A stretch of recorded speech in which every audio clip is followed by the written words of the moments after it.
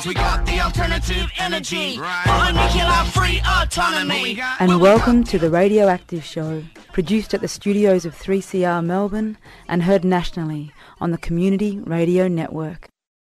Welcome to the Radioactive Show. The RAD Show is produced on the unceded lands of the Wurundjeri people of the Kulin Nations and broadcast nationally on the Community Radio Network. My name is Lavanya.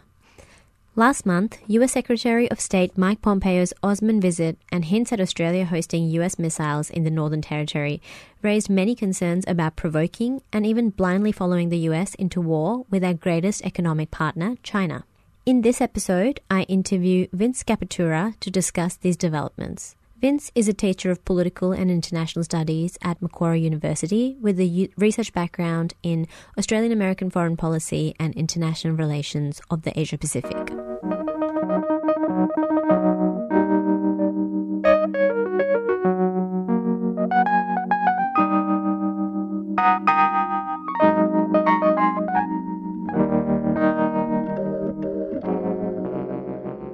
Recently, the US Secretary of State Mike Pompeo floated the idea that Northern Territory host intermediate-range missiles for the US and also called for Australia to band together, quote-unquote, against China. China is Australia's greatest trading partner and poses no direct military threat. So what would be the implications of such an ask for our relations with China and for the global economy? Well, it would result in a significant deterioration in our relationship with China.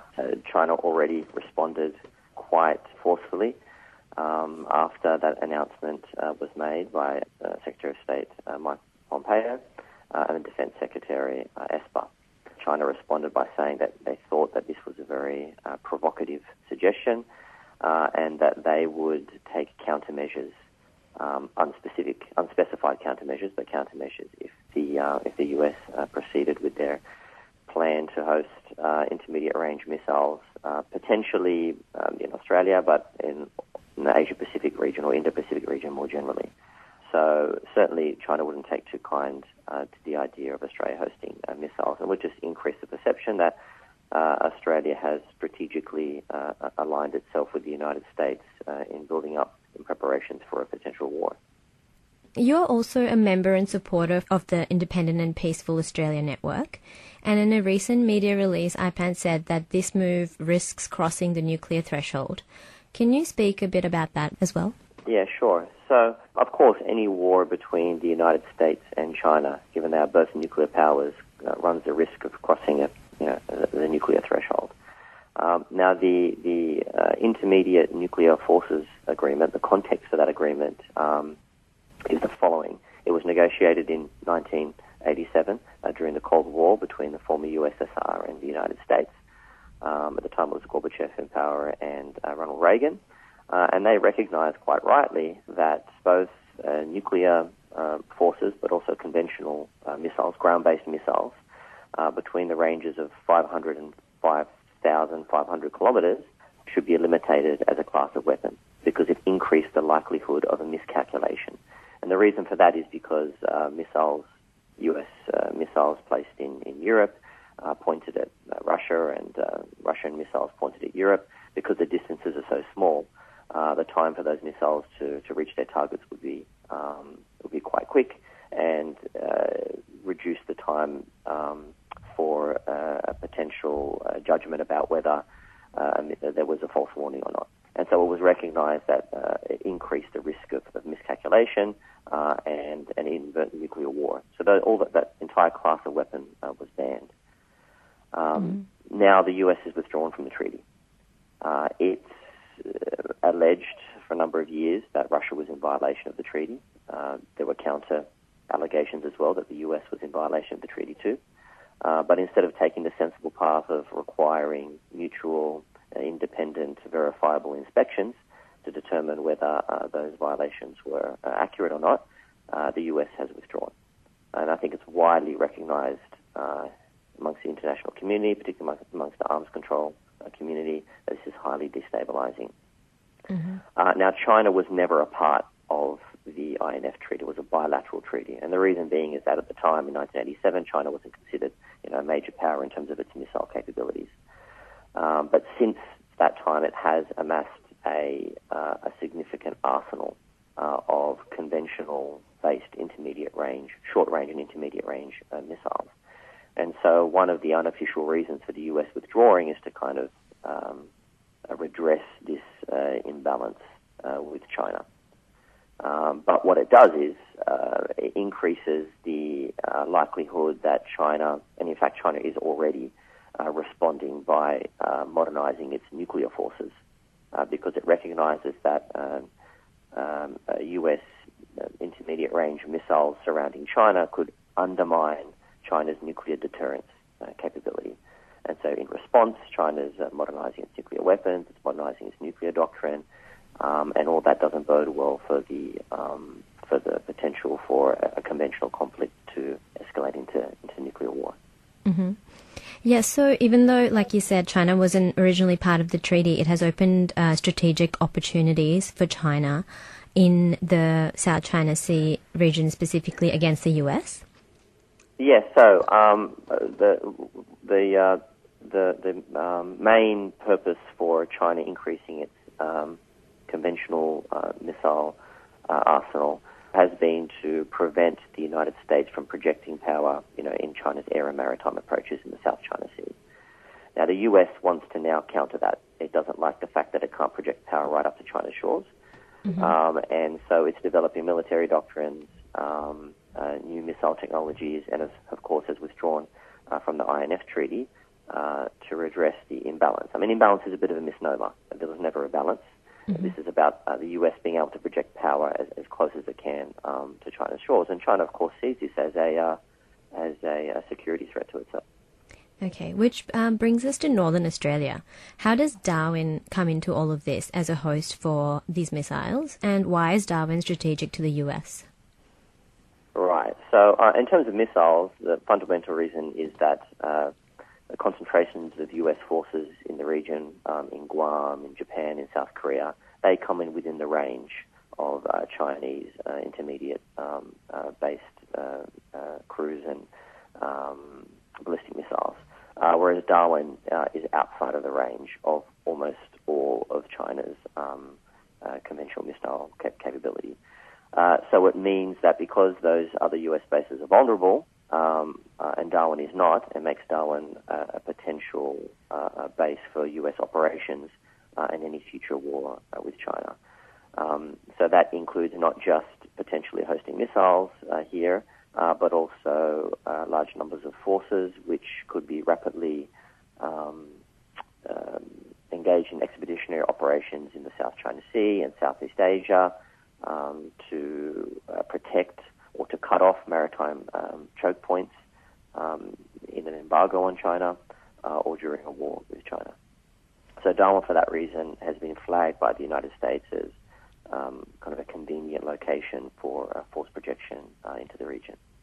And the US already has some military operations and agreements ongoing in Australia. What are some of these operations or even legal infrastructure that would act as levers for the US to pressure Australia into hosting these missiles in the future?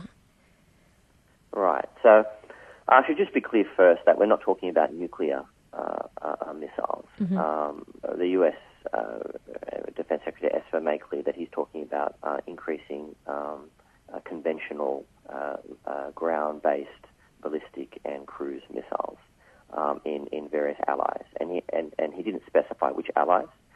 And these missiles are still in development. They'll be some years away before at least the longer-range ones will be ready for deployment. But so conventional-based missiles. But Australia already has, as a result of an agreement that was reached between former Prime Minister Julia Gillard and President Barack Obama in 2011, a Marine Air-Ground Task Force, which permanently rotates through Darwin every year during the dry season. It's been increasing in number steadily since 2012 when the first contingent came. And just this year it reached its highest ever number of 2,500 U.S. Marines. So it's not just those Marines. There's the pre-positioning of military equipment. There's expansion of runways, of airports, of ports. increase access and capability of the United States to launch sustained operations from Australia in any potential war. So as I mentioned, it includes pre-positioning ammunition, bulk fuel, and other strategic resources necessary for the U.S. to conduct military operations from Australia. Now, all of this makes it very, very difficult for Australia to extricate itself from any involvement in any U.S. war with China. Mm-hmm. Recently, we had the Talisman Sabre exercises. These are the major biennial military exercises between Australia and the United States and a number of other countries. And they're about integrating Australian and U.S. forces in terms of strategic doctrine, in terms of logistics, in terms of standard operating procedures, in terms of weapon systems, communications. So Australia is effectively being integrated into the United States to more seamlessly be able to fight in wars together. And as the U.S. pre-positions more equipment in Australia, as it invests more here, it makes it very, very difficult for Australia to resist the kind of pressure that the U.S. is now putting on us to align even further with their strategic objectives vis-a-vis China. Mm-hmm. Yeah, so there's this idea of interoperability, which is how the U.S., the Australian government classifies its military relationship with the U.S. So what are some ways in which the U.S. and Australian military are interoperable? It's about integrating weapon systems, communication systems, making sure that there are logistical supply lines that both can draw on. There's integrating the strategic doctrines of both countries so that they can more seamlessly operate with one another. So recently, and this is very relevant to our discussion about the potential for Australia to host missiles. Recently, in the latest Talisman Sabre exercises, the U.S. brought from its air bases in Okinawa in Japan a HIMARS system, a high mobility artillery rocket system, which is basically a big truck with missiles on top. That can be inserted into a theatre of operations, and it's very difficult to detect. It can launch its missiles, and then it can move so that it can't be targeted. So the US brought this system to Australia for the first time to help Australian forces train in the use of this system. Now, this system at the moment has rockets capable of firing up to 300 kilometres. But the US is in the middle of undertaking research and testing for rockets that can now exceed the 500-kilometre limit of the INF Treaty and could be retrofitted to this HIMARS system. And so now this system is currently still, after Talisman Sabre ended, the US left this system in Australia. It's up in Darwin. It's being used by the Marine Air Ground Task Force there. And the Australian forces are being trained to use this system in a command and control responsibility. Which is, that system in particular is really important, a central part of America's strategic doctrine for countering China's anti-access area denial strategy for preventing U.S. forces from operating in its air and maritime approaches. So on all levels, on military levels, on training, in terms of intelligence, there is Pine Gap, of course, which is the most important U.S. signals intelligence facility outside of the continental United States, just 40 kilometres outside of Alice Springs, that integrates Australia into U.S. war fighting in a number of different ways, including in nuclear warfare, space warfare, drone warfare. So Australia really is thoroughly integrated at all levels with the United States. And as I said, it makes it very difficult for Australia to extricate itself from any potential future U.S. war. And it also makes it very difficult for Australia to conduct its own independent military operations without U.S. approval and support. Mm-hmm. So after the Mike Pompeo's comments, the PM Scott Morrison and Defence Minister Linda Reynolds were very quick to say that they weren't going to consider hosting these missiles and that no such request has been made by the US. But like you just said, these missiles are still under development. It hasn't been very long since the US withdrew from the INF. US has these, and some commentators, including yourself, have said that this is not the end of the story. Australia may find itself under pressure again in a few years.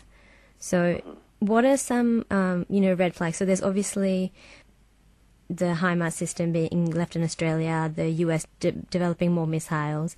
What are some other reasons that you think this is not the end of the story? Right. So, initially, Defence Minister Linda Reynolds and Foreign Minister Maurice Payne, when they were asked about the potential for Australia to host missiles in conversation with Secretary of Defence Mike Pompeo when he was here during the OSMIN consultations, they equivocated. They didn't give a very clear answer and almost left open the possibility. When this was kind of picked up in the media, Scott Morrison comes out the next day saying, look, there's never been a request, there hasn't been a request, we can rule a line under this discussion, this is not happening. And then a couple of days later, Defence Secretary Esper is asked about this on his way back to the United States, and he's asked, what's going on with missiles in Australia, and he says, look, of course there's no decisions made about hosting missiles. These missiles aren't even ready yet. They're going to take a number of years to develop, and during that time we'll be having discussions and dialogues with our alliance partners to determine where the best place to would be to host these missiles. So it's clear the United States has an intention. They've declared an expressed intention to increase these types of missile deployments in and around the Indo-Pacific. Where they will be finally is still in discussion. But there is certainly the likelihood, because of Darwin's importance in terms of a strategic location. And as I mentioned, we're already integrating with the United States in terms of military doctrine and other systems, launches, missile launches, which could be retrofitted with shorter range or medium range missiles, which would have been prescribed under the INF Treaty. Mm-hmm. Yeah, okay. So, but on the other hand, we have Defence Minister Linda Reynolds stating that Australia has a very strong relationship with China, and Maurice Payne even went so far as to call China a vitally important ally. So it's safe to say that Australia would have a lot to lose, especially economically, from such an immense provocation. So is this, given a history of just following US in whatever foreign manoeuvres they choose to embark on, is this a new strategic development that Australia didn't see coming? An environment where Australia finds itself wedged between its most important ally and its strongest trading partner?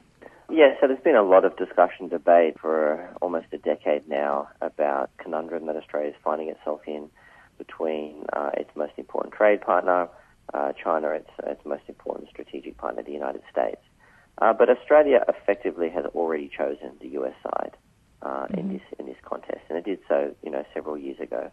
As I mentioned, Barack Obama and Julia Gillard made a very significant symbolic announcement about integrating Australia into US's Obama administration's pivot to Asia region in order to contest China's rise.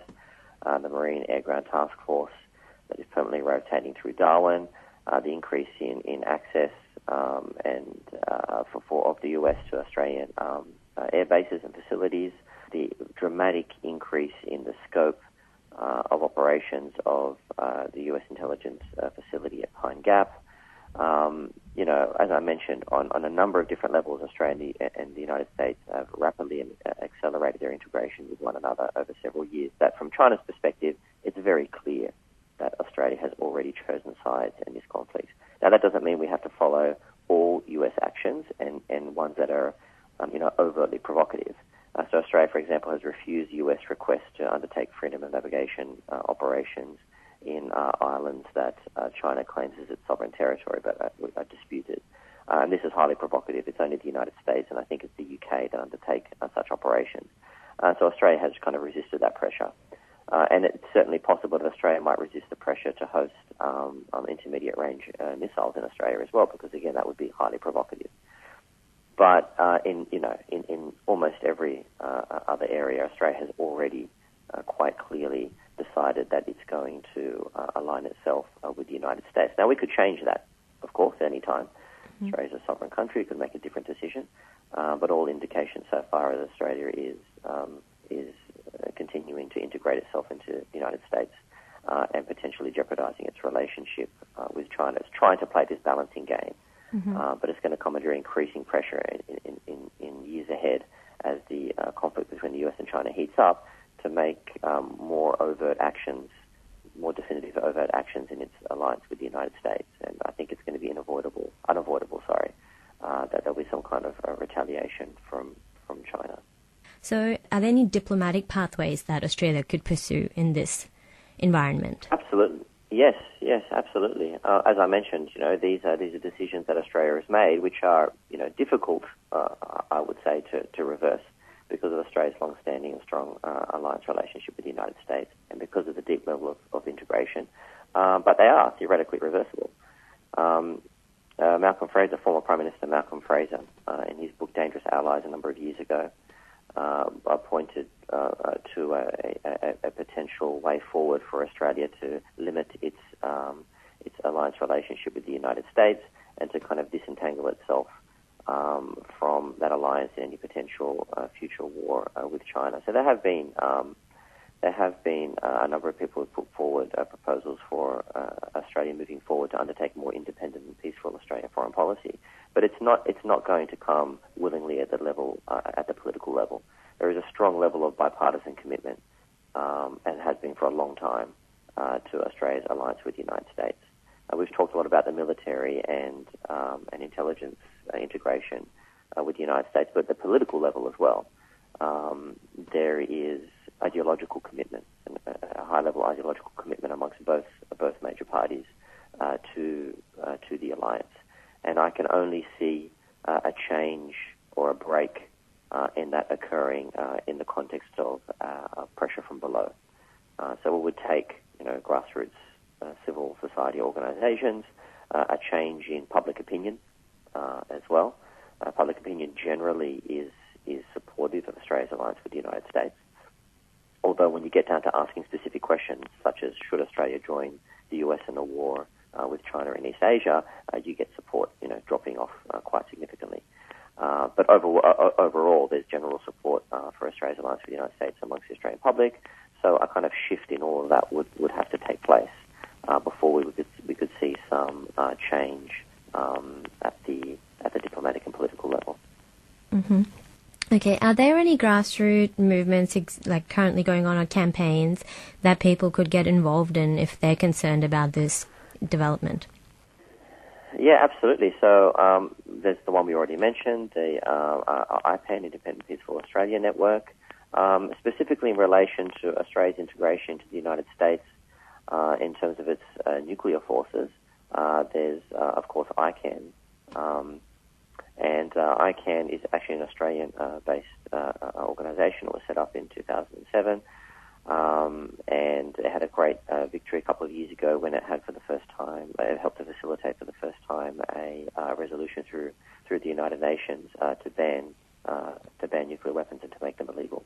This is the international campaign to abolish nuclear weapons. So, of course, in this space, in terms of weapon systems and missile and ballistic systems, ICAN is very much involved, and they just released a landmark report recently explaining how Australia could come into alignment with that treaty while making changes to its alliance relationship with the United States in terms of our strategic defence doctrine with respect to nuclear weapons, but also in terms of the Pine Gap Intelligence Facility, winding back some of those elements of that facility that would participate in any potential nuclear conflict. So there are small steps, and there are much larger long-term steps that Australia could take, and there are various organisations, in the peace movement that are working towards that. Okay, great. Well, that's all we've got time for today. And is there anything else you would like to add on this issue before we wrap up?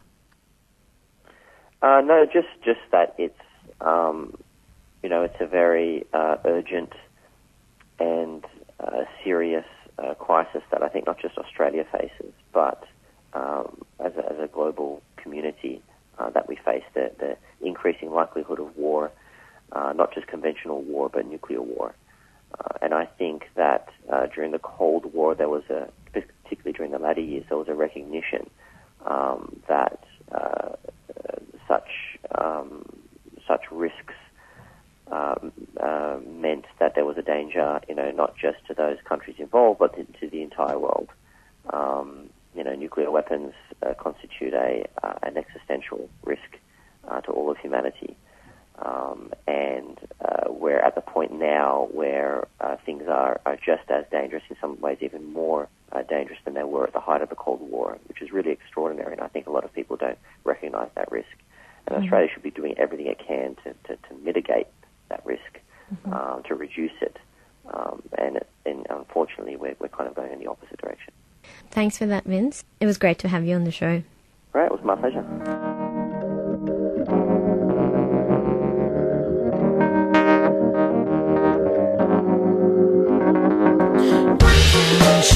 Sugar-coated, but that won't wash it down. Can sugar-coat it, but that won't. You always sing that song. You think it's music to my ears, but boy, you got me. This has been The Radioactive Show. We just had an interview with Vince Capitura on the increasing pressure Australia may find itself in the future to host US missiles in the Northern Territory, and the need for Australia to draw a line in its allyship with the US if it's to untangle itself from any future wars with its greatest trading partner, China. Vince's recent book, The US Lobby and the Australian Defence Policy, goes into great detail about the nature of Australia's strategic relationship with the US, and is a highly recommended read for those interested in the increasing Australian and US military integration and its implications for peace in our region.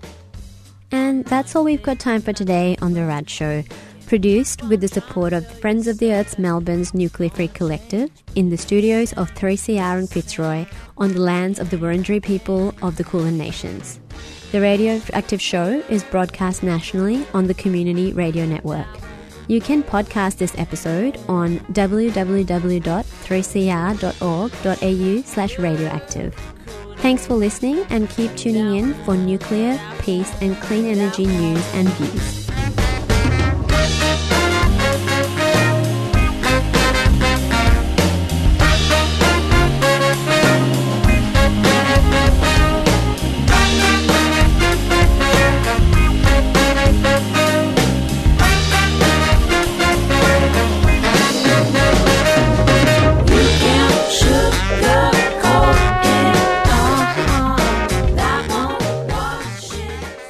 You've been listening to a 3CR podcast produced in the studios of independent community radio station 3CR in Melbourne, Australia. For more information, go to allthews.3cr.org.au.